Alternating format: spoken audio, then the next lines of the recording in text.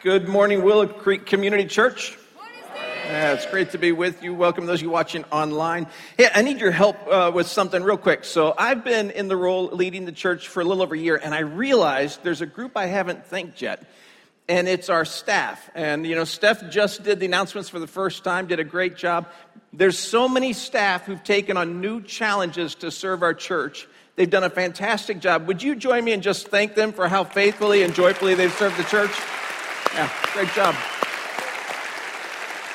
All right, I want to welcome in all the congregations of our church. Welcome to Chicago and North Shore and South Lake. Welcome to Wheaton and Crystal Lake and Huntley. Glad you're here with us, and those of you watching online as well.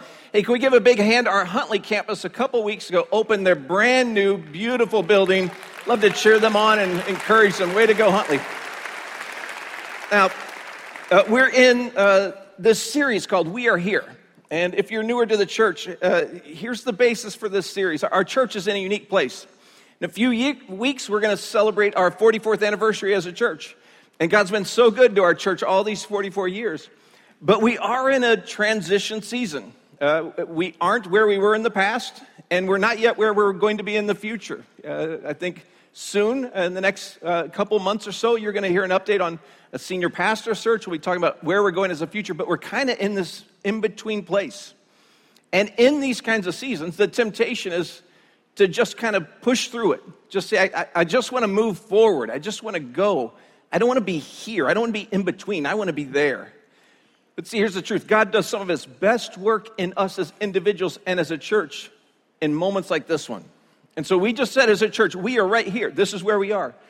We aren't going to just pretend we're in the future or in the past. We're going to acknowledge this is where we are, and we're going to ask God to shape us into the church he needs us to be as we move towards that future. Make sense?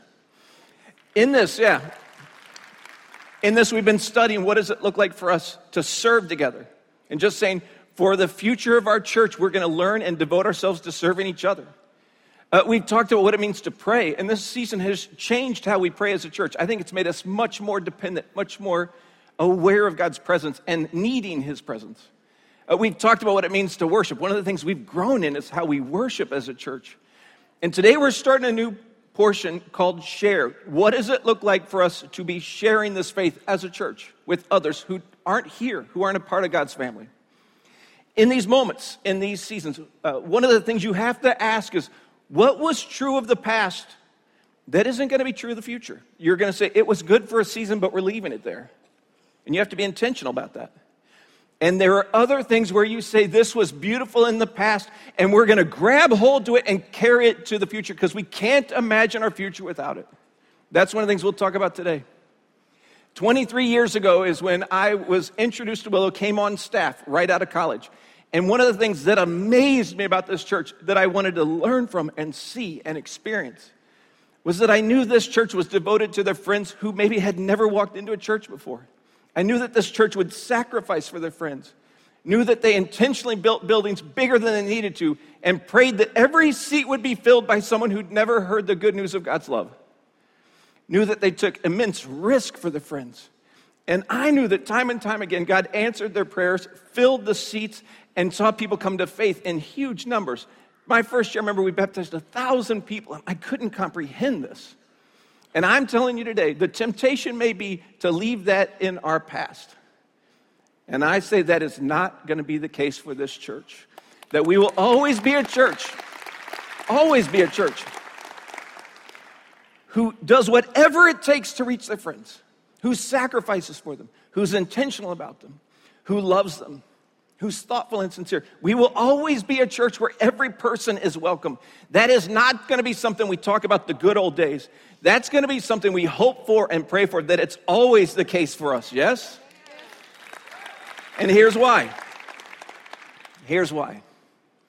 Because this is the core of Jesus' heart. Jesus himself, you read through the Gospels, get to the end, the very end, and you'll see something happens. Jesus pays the price for sins on that Good Friday on the cross. He takes care of every person's sins for the whole world. It's done, he says. And then he goes to Easter, and he overcomes death in the grave on that Easter Sunday. And after those two miraculous events, he then appears to his disciples and he gives them a challenge. He first tells them, everything you need for eternity has been done for. I did it all. And then he says, now here's the thing. You now carry this message to the world.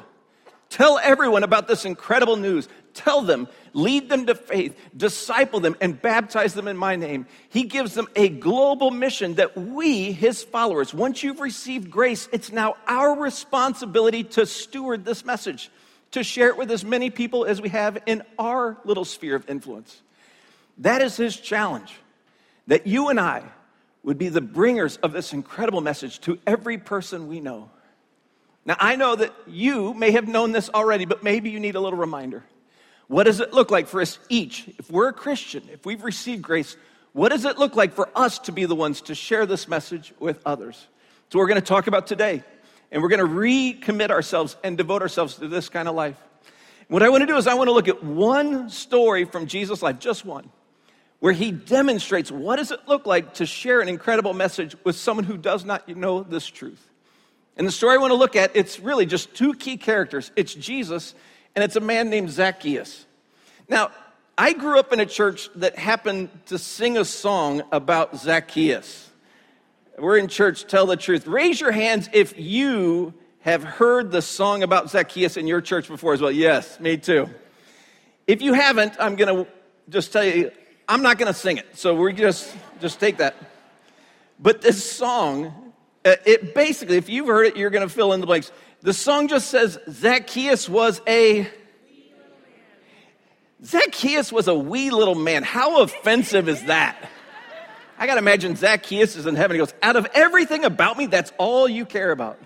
The song says Zacchaeus was a wee little man, and a wee little man was he. Wow. He climbed up in a sycamore tree for the Lord he wanted to see. And the Lord said, Zacchaeus, you come down. That's the whole song. That's it. That's the whole song. If you interpret this song, you would think the story of Zacchaeus is, it's the good news that grace is even available to short people, right? That's what you would think this story's about. Now, here's the thing. When you read through the Bible, one of the things you have to ask yourself is, why?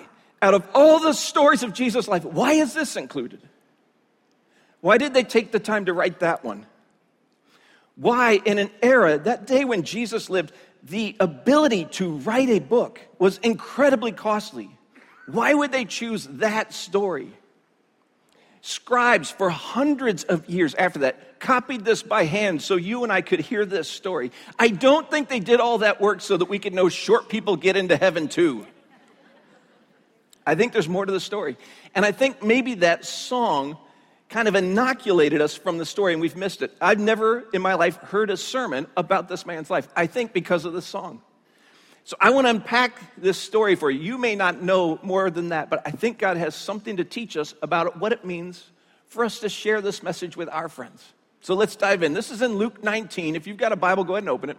Luke 19 tells this story. It says this, as Jesus was passing through Jericho. Jericho is a major city. Jesus decides to go right through it. A man was there by the name of Zacchaeus. He was a chief tax collector, and he was wealthy. He wanted to know and see Jesus. But because he was short, he couldn't see over the crowd. So Zacchaeus runs ahead, and he climbs a tree to see him. All right, there's the basis of the story. Couple things to note here, real quick. Zacchaeus, you see, yes, of course, he's short. But there's a few more details about his life. Zacchaeus was a tax collector and a chief tax collector. Now, this is more than just a guy who works for the IRS. Here's the context. In that era, Rome had conquered Israel.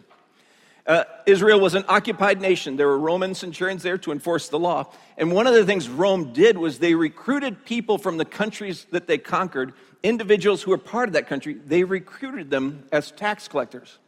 They paid them a great salary. But you need to see, these people were viewed as traitors. They had betrayed their own people to collect tax for an occupying force. They were despised, hated. And a couple more things in this. Zacchaeus isn't just a tax collector, he's the chief tax collector. He's at the top of the food chain. So he was immensely wealthy. And one more piece. The tax collectors were legally able to increase the tax, and they would take some off the top. I'll give you an example. If Rome was asking for a 25% tax, the tax collector could say, hey, let's just round it up to 30, and I get that extra 5%. You see why they're hated? Their own people viewed them as traitors, thieves. That extra 5% you're stealing from your brother and your sister and your neighbor and your friend. You're a thief. Zacchaeus, you have to ask yourself, why in the world would you do this? And I've got to believe he was motivated by greed. That when he had the opportunity to become this and saw the wealth he would have, he said, why would I turn this down? And he chose it, unaware of all that would cost him. See, these tax collectors were hated. They had lost their friends and their home and so much more than that. See, the religion of that day viewed tax collectors as thieves, because that percentage you took off the top, that doesn't belong to you. So they're now viewed as sinful by their actions. And the religion of Jesus' day rejected them. They could not go into the temple. They could not worship in the synagogue. And even beyond that, the Jewish faith believed that even sharing a meal was an extension of your religion. So you could not even eat with a tax collector. This man was truly lost. He had all the money in the world, but nothing that really mattered. No friends, no family, no connection to his community. He lived amongst a people that he was rejected from and despised. He's hated. Now, two more things you see. Zacchaeus is desperate. There's two verbs used to describe his actions. One is that he's running. He's running. Now, in that day, Jesus' day, the only people who ran were children and servants. Men, adult men, no, we don't run. This is below us. We have to have standards, and we walk as men, right? It's respectful. It's dignified. Why would any of us run? And yet here's Zacchaeus is seen running. I believe, again, it's out of desperation for Jesus. He's running to see him. And then it shows that he makes the decision to climb a tree. Show of hands, how many of you climbed a tree in the last few years? Nobody. Yeah, me, well, too.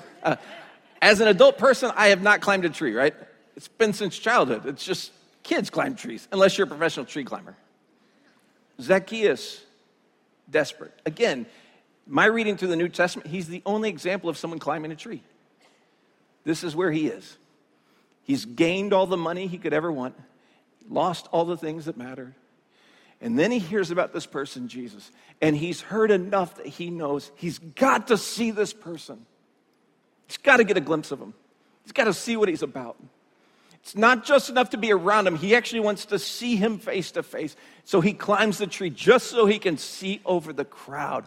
That's the setting. That gets you into his heart and his life and his desperation. Story continues. It says that when Jesus marches through Jericho and reaches that spot, he looks up and says, Zacchaeus, come down immediately. I've got to stay at your house today. So Zacchaeus came down once and welcomed him gladly. All right, there's a lot of nuances in what just happened that you need to capture. First off, one of the signs to the Jewish people that someone was a uniquely religious person or a prophet was when they would meet someone for the first time and know their name. That was a sign to them. This person's got a special place in this faith. Something supernatural is going on with this person. He knows people's names before he's met them. That's what Jesus does. He walks into the crowd, looks at Zacchaeus, and he knows his name. Zacchaeus, come on down. So immediately the crowd would go, Jesus might be who we think he could be, a prophet, right? But then he does something that amazes them all. Jesus invites himself to Zacchaeus' house. A little bit offensive, right? Like, I don't know about you, but I don't enjoy it if someone invites themselves to my house. I want to invite them, right? But Jesus, here's what's happening. Again, no one was allowed to go to Zacchaeus' house. No one. And here, this person of unique religious status, who's a teacher and a prophet, he is saying, I'm going to go to your home. I'm going to be with you. I'm going to dine with you. Remarkable, isn't it? Jesus intentionally, out of this huge crowd, sees the one person he wants to be with, and it's the one person that everyone hates and despises. and he's going to be with him. Now, how do you think all the people responded to this? Do you think they were excited about this? They think this is great news? The Bible actually continues, says, all the people saw this and they began to mutter, he's gone to be the guest of a sinner. But Zacchaeus stood up and he shouted, look, Lord, he's talking to Jesus, look, Lord, here I now give half of my possessions to the poor. And if I've cheated anybody, if I've taken any off the top, if I've cheated anyone out of anything, I'm going to pay them back 4 times the amount. And Jesus declares, today salvation has come to this man's house. Because this man too is a son of Abraham. For the Son of Man came to seek and to save that which is lost. Isn't that beautiful? Zacchaeus has one of the more dramatic conversion stories in the New Testament. Zacchaeus, a very wealthy person, the minute that Jesus is threatened, the minute that Jesus is spoken badly of, the minute that the crowd begins to turn on Jesus, he declares the transformation and says, I'm giving half of everything. I'm giving half of my wealth to the poor. Use it. And then he goes, if I've cheated any of you, line up in front of the door. Just line up. I'll give you 4 times whatever I took from you. I'm going to make right what has been done wrong. I'm going to do whatever it takes to get right with us. My hunch is Zacchaeus may have given away his entire wealth that day. All right? Quite a transformation. Jesus then declares a couple things. First off, he declares his mission. He goes, if you want to know why I'm here, if you want to know why I left heaven to come to this earth, here it is. I came here to seek and save those who are lost. He said, the ones that you reject, I'm on the lookout for them. The ones that you despise, I'm going to do everything I can to restore them. The ones who are left alone, that's exactly what I'm looking for. I'm here to save the ones who are lost. I'm here to restore them. I'm here for them. Now, some of you, if you're honest, you feel a little lost in your life right now. Could be that your life just right now is lacking meaning. You go, I do the same thing day after day, and I go, is this all there is? And you just have that sense of being lost. This is good news for you. Jesus came for you. But some of you, in a moment of pain, turned to a substance in the hope that it would ease that pain. And that substance then became an addiction. And now it has hold of you and you feel completely lost. This is good news for you. Jesus came for you. But some of you made a decision and you broke your wedding vows. And your marriage is on the rocks. And you regret the decisions you made and what you've lost. And you wonder, is there any hope for me? And there's good news that Jesus is here for you. In each of these instances, Jesus is saying, I came for the broken ones and the hurting ones. I'm here for you. I'm not here to judge. I'm here to save. That's the core message of this book. He goes to the most sinful person in the crowd and said, I'm going to share a meal with you. I'm coming to your house today because I came to seek and save that which was lost. Beautiful story, right? It's one aspect of this. The other is this. Notice at the very end, Jesus didn't just save and establish Zacchaeus' eternity in heaven. He did that. But there's one other aspect of his restoration and his salvation, and it was he restored him to his community. It's found at the very end. He says, this man too is a son of Abraham. And what he's saying is, he has been rejected all these years because of a decision to become a tax collector. You rejected him from this community, and now with this decision to pay back all that he's done, I'm restoring him. He's one of us, is what Jesus is saying. It's one of the beautiful things Jesus does is he expands the family. He says, we can leave your past in the past and you can get a new start, a new day, a fresh beginning. It's part of this faith. You can find that kind of hope. And that's what he offers to Zacchaeus, transforms his life. When I came to faith, I had 2 fears that I never told anybody about faith. Fear number 1 is that Jesus would ask me to do something really embarrassing. Fear number 2 is that God would ask if I give away all my money. Zacchaeus faced both of these on the same day, didn't he? It was part of his transformation. He did an incredibly embarrassing act that everyone saw. That's why it's in the Bible. He ran. He climbs a tree. And then out of love for his Savior and out of a desire to be reconciled, he gave away all the money and all the wealth that never really mattered anyway. Gave it all away. Out of love for this man, Jesus, out of his Savior. Isn't that beautiful? Zacchaeus, by the way, just fun fact for nerds like me. Zacchaeus is never mentioned again in the Bible. But history tells us he shows up a little bit later, and he's the bishop of one of the first churches in Caesarea. See, this isn't just a story about a short man who came to faith. This was the salvation story of one of the church leaders years later. How did this bishop come to be such greatness? And you go, oh, he started as a tax collector, saved from all that. As a despised person, Jesus saw him, went to his house, had a meal with him, transformed his life. Isn't that beautiful? It's a testimony to the early church of what God could do. Now in this is the story, but what do you take out of that to learn on how to share this faith? 3 things I want to share with you. 3 things Jesus does that I think translate to our culture today and how we are to live and to share. First one is you see that Jesus moves toward people. It's so basic. Very beginning it says that he went through Jericho. Now what you need to know is Jericho wasn't his destination. He was going beyond Jericho. And if he wanted to go quickly, he could have just gone around the city. He could have just said, hey, that's going to slow us down. Let's just go around. He could have said, I don't want to be inconvenienced by the crowd. Let's go around. But he intentionally said, I'm going through the city. I'm going to go straight into the crowd. Why? Because he's moving toward people. Let me ask you, are you moving towards people that you don't know? Are you moving towards people who may not know the message of Jesus? Are you moving towards individuals who could use a little love and grace in their life? Or have you chosen a life that frees you up from inconvenience?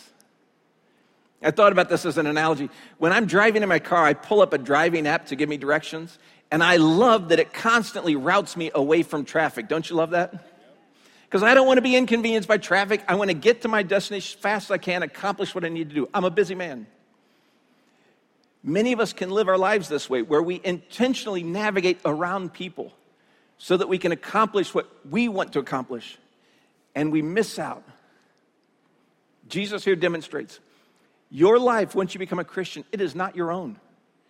You aren't to be living a life of convenience. You're to move towards the people who most need this message. So let me ask, is there anybody in your life that you go, this is a close friend who does not yet know who God is? Or have you oriented your life around just a few, maybe they're all Christians? Something I experienced early on was being a part of a church. I became friends with the people in the church, and before I knew it, all my friends were Christians.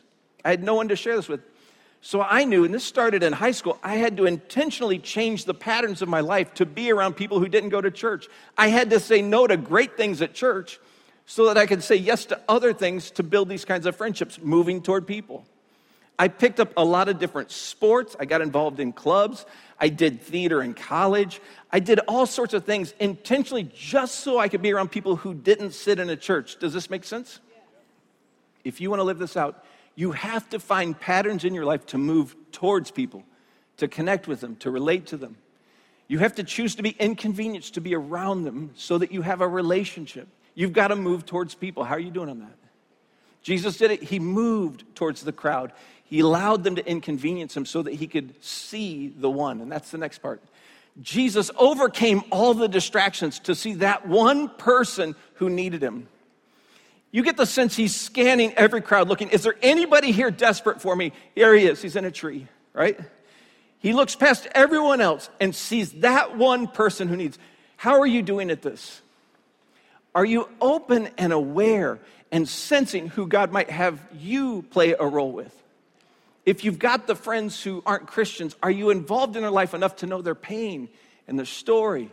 Are you thoughtful and prayerful about how you can serve them and care for them? Have you moved beyond just surface to a little more depth so you know their story and their history so that you can get past all the distractions and really know them? How are you doing on this one? Not just that you've got these kinds of friends, but that you're engaged with them and intentional and aware. Jesus moved to the crowd. Then he overcame distractions to see the one. And then finally, he demonstrates respect in the invitation. He demonstrates respect in the invitation. You saw this, that Jesus intentionally goes to Zacchaeus and says, I'm coming to your house for lunch today. You and me. Now, there's something you need to notice. I've already mentioned that no one ate with Zacchaeus, so this was a beautiful thing that Jesus re-entered a meal with him. That was key. But the other thing is, we don't know anything that happened at that meal. Do you know why? Because nobody was invited. Jesus showed up at Jericho with all his disciples, but when he went to lunch with Zacchaeus, he said to them, you can't come in. It's me and just the two of us. It's a one-on-one lunch. Immense respect, isn't it? He's basically saying to Zacchaeus, this isn't about a show. I'm not doing this so others can see what I'm going to say to you. This is just you and me. It's respectful. See, Jesus cares so much about Zacchaeus. He's like, you're not a sermon illustration. You're not going to be a demonstration of how I do this. It's just, I care about you that much. I just want to have a conversation. Are you thoughtful and kind and respectful as you think about your invitations to your friends? Are you wise, understanding there's a lot of different things you can invite them into? Are you courageous in making the invite? And most often, I see an invite as a critical step in anyone's journey of faith. How are you doing at these three? If you think about these three, which is the one you need to grow in? Do you need to move towards people?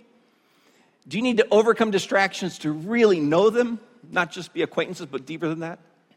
Do you need to demonstrate respect and maybe make a few more invitations? Which one would you say, that's my one, that's what I got to do to be better at sharing this faith? Which one would you choose? My life, time and time again, I've seen the pattern that Jesus taught. It's just a very, it's not just effective, but it's just a very beautiful path. Couple stories. A few years back, meeting some of our neighbors, and the wife we discovered, one of our neighbors, the wife was a devout Christian, and her husband was a militant atheist, is almost how I'd describe it. He defended atheism so strong, and she was at church about 5 days a week. It was unbelievable. And happily married. That's the miracle of it all. And when she discovered I was a pastor, she thought this was an answer to prayer because I'll convert her husband. A few weeks later, she calls and she says, hey, is Cammie, is my wife there? And I said, no, she's at work. She goes, great, I'm sending my husband over. And I said, here it is. She is setting us up so the hopes that I'll convert her husband right here, right now. And when he showed up, you could see he knew what she was trying to do. He didn't want to be here. I knew what she was trying to do. I didn't want to be here either. And this is my house, right? And so we just watched a football game because I said, this is super weird. Why don't we just watch the game? And then he went home. She was super mad at me because I had no spiritual conversation. No, he was the same person when he left, and she couldn't understand that. But I knew anything more than that would be disrespectful, right? Not loving. We didn't have a friendship yet. I barely knew the guy. And I think that simple thing to say, I'm not here to convert you, I probably want to just get to know you, started our friendship. And months passed, and there was a day, we were doing a fire pit in the backyard, the kids are playing, it's just him and me. And then I just kind of said, man, I don't know anything about you, what's your story? And described his childhood, described his parents got a very painful divorce when he was really little. His mom was a devout Catholic, and he was at church all the time. And then he said that when he went through confirmation, he was paroled, and he never went back, right? Never to return. And he hadn't since. And so I knew something happened with church, and he was totally closed to it. There was no open door there. So I thought, I can't invite him to church. I don't know what it'll be. And we were friends for a couple of years, and he was a business leader. And so I decided, hey, I love going to leadership conferences. Would you like to go to a leadership conference with me? I'll pay. And he goes, I'd be happy to. And once he said yes, then I told him, well, it's put on by our church. I hope that's okay. And I invited him. We host the Global Leadership Summit. And I told him, it won't be as weird as you think. I think you'll have a good time. And we attended together. And at the end, I said, how was it? And he said, you're right. Your church isn't as weird as I thought you'd be. Which I thought, that's a win. That's good. A year passes. He didn't come back to church. And I didn't invite him to anything else either.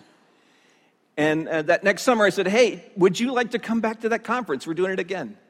And he said, I would. He goes, but I'm going to bring a couple of my employees. He goes, I've got 3 employees I'm bringing. And he goes, you don't have to pay. I'll take care of this. Which I thought was a good sign. And we went to the summit together, sat with the 4 of them. And at the end, as the very last session hits, he turns to them and says the same question I did. Hey, what'd you guys think? And their answer was the same. It wasn't as weird as I thought it was. He goes, yeah, right? It's not that bad. And so then I turned to him a few weeks later. I said, if it's not that bad, I think it's time. Why don't you come to church? Come check this out. And he sat right over there. And at the end of the first service, he said, not that bad. I said, do you think you'll come back? He goes, I think I might. And he sat over here and attended. And there was one day he called me. I wasn't with him this day, but he called me afterwards, and we went out to coffee together. And he said, something happened today. I can't explain it. He goes, it was like the pastor had written the entire sermon just for me. I felt like there's only two people in the room, him and me. I felt like he was looking right at me, talking right at me. And I said, what do you think that is? And he goes, I actually think maybe there's a God, and maybe God has a message for me.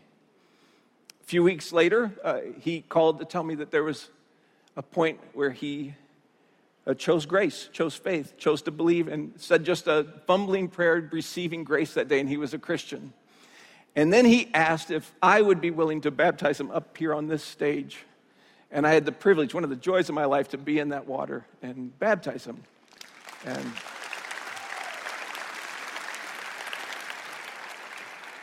And I would tell you, it grew my faith. That journey, those few years with him, grew my faith more than almost anything else I've done. I prayed bolder prayers. I was more dependent on God. I was constantly saying, God, I have no idea what to say. Tell me what not to say. Tell me what to say. God, give me a little more courage. It grew my faith. And I got to watch his faith be transformed and him grow. And we were in a small group together for years just trying to help each other. And God invites you, if you're a Christian, into that journey. You just have to say yes. You just have to say, God, put me in the game. Get me around people. Give me eyes to see. Give me discernment what to ask and how to invite. And just listen. And God will use you powerfully in people's lives. He just has this tendency. The other thing, by the way, on respect, these respectful conversations, totally different friend, but similar story. Got introduced to him through a mutual friend and began to have conversations, just a friendship. And he's a business guy, and I was enjoying learning from him. But one of the sessions, I was asking about his life. And what I found is everyone loves to talk about themselves. It's a great thing, right? So I just said, what's your story? And he starts to tell me a story, and I realized quickly there's way more to his story than I thought. And especially I realized, and I just barely just a couple gentle questions, I discovered his childhood was immensely painful, filled with trauma. And I said to him, I said, you've got so much pain when you're a kid. How'd you turn out so successful? And he said, in my teenage years, I just decided none of that stuff's going to help me, so I'm burying it all. And I'm just going to move forward in my life, forget about childhood, let's go. And he said, my life was very successful, achieved all these things, but he goes, when I hit my 40s, I started having nightmares of my childhood. And all those things I tried to bury came back up. And he's like, I couldn't deal with it. And I said, well, what'd you do? And he goes, you haven't met my wife yet. He goes, my wife is the hero of my story. See, she's a therapist. And she had no idea my childhood. She was able to unpack my story and help me experience this. And I said, okay, pause for 1 second. And I said, you're an atheist, right? And he said, yeah. I said, I know you don't believe in a God, but what are the odds that you with your past just happened to marry a therapist? And he goes, pretty lucky, aren't I? I said, well, you know I have a different faith. I said, I believe there's a God, and I believe every blessing in your life came from his hands. And I would tell you, I believe God, out of love for you, who wanted to care for you, led you to a woman who had all the skills and training to help you when you need it most 20 years into your marriage. Wouldn't that be beautiful if that was true, that the God of the universe saw you, guided you, and wants to restore and heal you? And he goes, that would be kind of cool. And now, he didn't come to faith. He's not there yet. We're still in a process. But part of what I want to do is I believe God's already at work in their lives. I believe God's been at work in every person's life all the days of their lives, don't you? So part of my job is just to help them see where maybe God is at work, but if you don't believe in God, it's hard to attribute it to him. See, that's part of the fun of this is once you build these friendships, you get into their life, you're on the lookout for what is God already doing in them. How can I help them see that maybe there's a loving God who cares and is involved and wants to help them and be with them? That's the invitation Jesus invites you and me to a spiritual journey with friends to help them see there's a good, loving God who cares about them, who loves them, who wants to be restored to them. That's the invitation Jesus gives you and I. Join me, he says. I've done all the work. What I need you to do is jump into the journey to share this message and see what I have to do in someone's life. So how are you doing with this? What are you going to walk out of here today with to go, this is what I've got to do? What are you going to reprioritize? Are you going to change your schedule to be around people more so you can build more relationships? Are you going to invest more in the relationships you have to get to know them, to listen to them? Are you going to be a little more prayerful and courageous and respectful when it comes to invites, just thinking through all the different things you can invite them to? And then just as God leads, just make the invitation. Which one are you going to do? Which one are you going to do? The last piece I would tell you, I hope you hear it. Every one of these relationships for me has been I've been so dependent on prayer. Just consistently praying, God, bless them, be near them, make yourself known to them, guide them, be with them, use me. How are you doing on that? Some of you, if you look at your past, you go, I had friends for a while, and I tried, then I prayed, and it didn't work, and I gave up on them. And you got to just own that. I'd encourage you, don't be that person. Never stop praying. Never give up. You never know when God will step into their lives and transform them, and you want to be there for that. Be the loyal friend, faithful friend, always with them no matter what. Now, we're going to close this service with an exercise. We're going to do it together. It's a little different. But when you walked in, you should have received a pen and a couple stickers. If you did, would you just pull these out right now? If you didn't get one, if you ran past the doors and didn't get one, raise your hand and we will bring them because every person needs 2 of them, okay? 2. And our guest hosts are going to come down. Just raise your hands up high so they can see you. Here's what we're going to do with these stickers. We are going to take time together and we're going to fill these out. If you look at them, it says, I'm praying for. I'm praying for. And then there's this blank spot. And what we're going to invite the whole church to do is to write the first name or the initials of the people in your life you're praying for, those people that they need God's love and grace. They don't currently believe, but you're hoping there's a day they will. And we're giving you 2, one that we want you to fill out for you, and you're going to take this home, put it someplace you'll see it, and just pray. Pray bold prayers for them. Pray for them, pray for them, pray for them. One for you, and one you're going to see we've created these walls around this room and out in the cafe that say, we are here. And you're going to see stickers on them from previous services.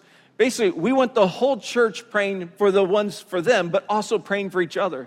So for the coming weeks, these walls are going to be around the church. We'd invite you while you're at church, you come by, stop by them and just pause, pray over some of the names.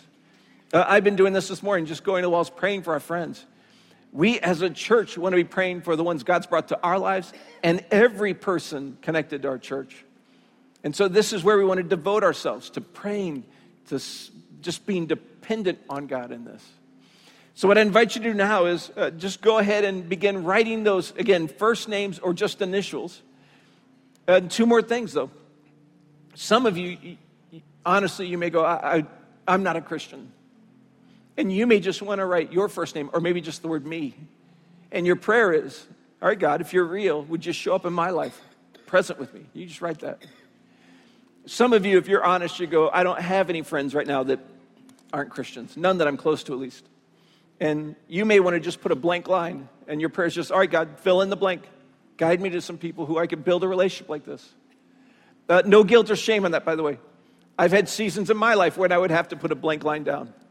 And I just had to change the patterns. Years ago, I had a point where I realized I don't have any good friends who aren't Christians. And I made a blank line on my list, and I just changed the pattern. Said, I drink coffee. I'm going to do 2 coffees a week, an hour at Starbucks, where that's devoted to friends. And if I don't have a friend, I'm going to sit by myself and pray, God, lead me to some. And you may do something like that. But take this time, just a moment. Fill both these out, identical. One for you, one to put up here at the church. And then in a moment, I'm going to guide us through a time of prayer together. So go ahead and fill them out now, would you?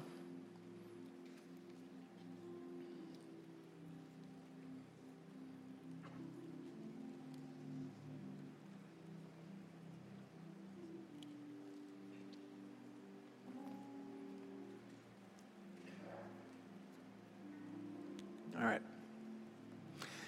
So here's how I'd like to close. I'd like to close with us together praying for all our friends. And so would you stand up now? And if you would, just kind of as a sign to heaven, would you just hold up those stickers? The stickers with the names of the people you love and care about, you're hopeful for. And I just want to say a prayer for every single one of us that God would move powerfully in these lives, okay? So let's pray. Now, God, you know every name on these stickers. Every single one of them is someone you love and care about. God, I would ask you to move powerfully in our friends and in our family, in our coworkers, and our neighbors. God, would they sense your presence and your love and your grace? Might you work powerfully in them. Give them sleepless nights where they just have time to consider. God, orchestrate the circumstances so they begin to ask questions and think about you. And God, for each of the people who have a name held up high, God, would you use them? Give them great thoughtfulness about how to engage, questions to ask, invitations to make. God, use them in their lives as a friend who can just be a spiritual guide with all the tough questions. God, we would ask that these seats would be filled with our friends, that over time they'd come to faith, be baptized, and be used powerfully, God, for you. So now, God, we commit ourselves to you. You did all the work for salvation, and now you're trusting us with this, God. We commit ourselves to be good stewards of this incredible message. We commit ourselves to this now in the name of Christ. And all God's people said, amen, amen, amen. All right, so two things, again. One is, as you walk out, you're going to see these walls that say, we are here. Go ahead and put this sticker, one of them, on those walls. I want to clarify for you, last night people started just putting on any wall in the church. It isn't for just any wall, very specific walls. Second, you heard about it earlier, we're doing group launch right now. We want every person in our church, it's a big church, to have community and connection. We'd love it if you stop by the atrium. If you don't have a small group, you can get in one today, so swing by there. But thanks so much for being at church. Have a wonderful, wonderful Sunday, and we'll see you back next weekend. Blessings.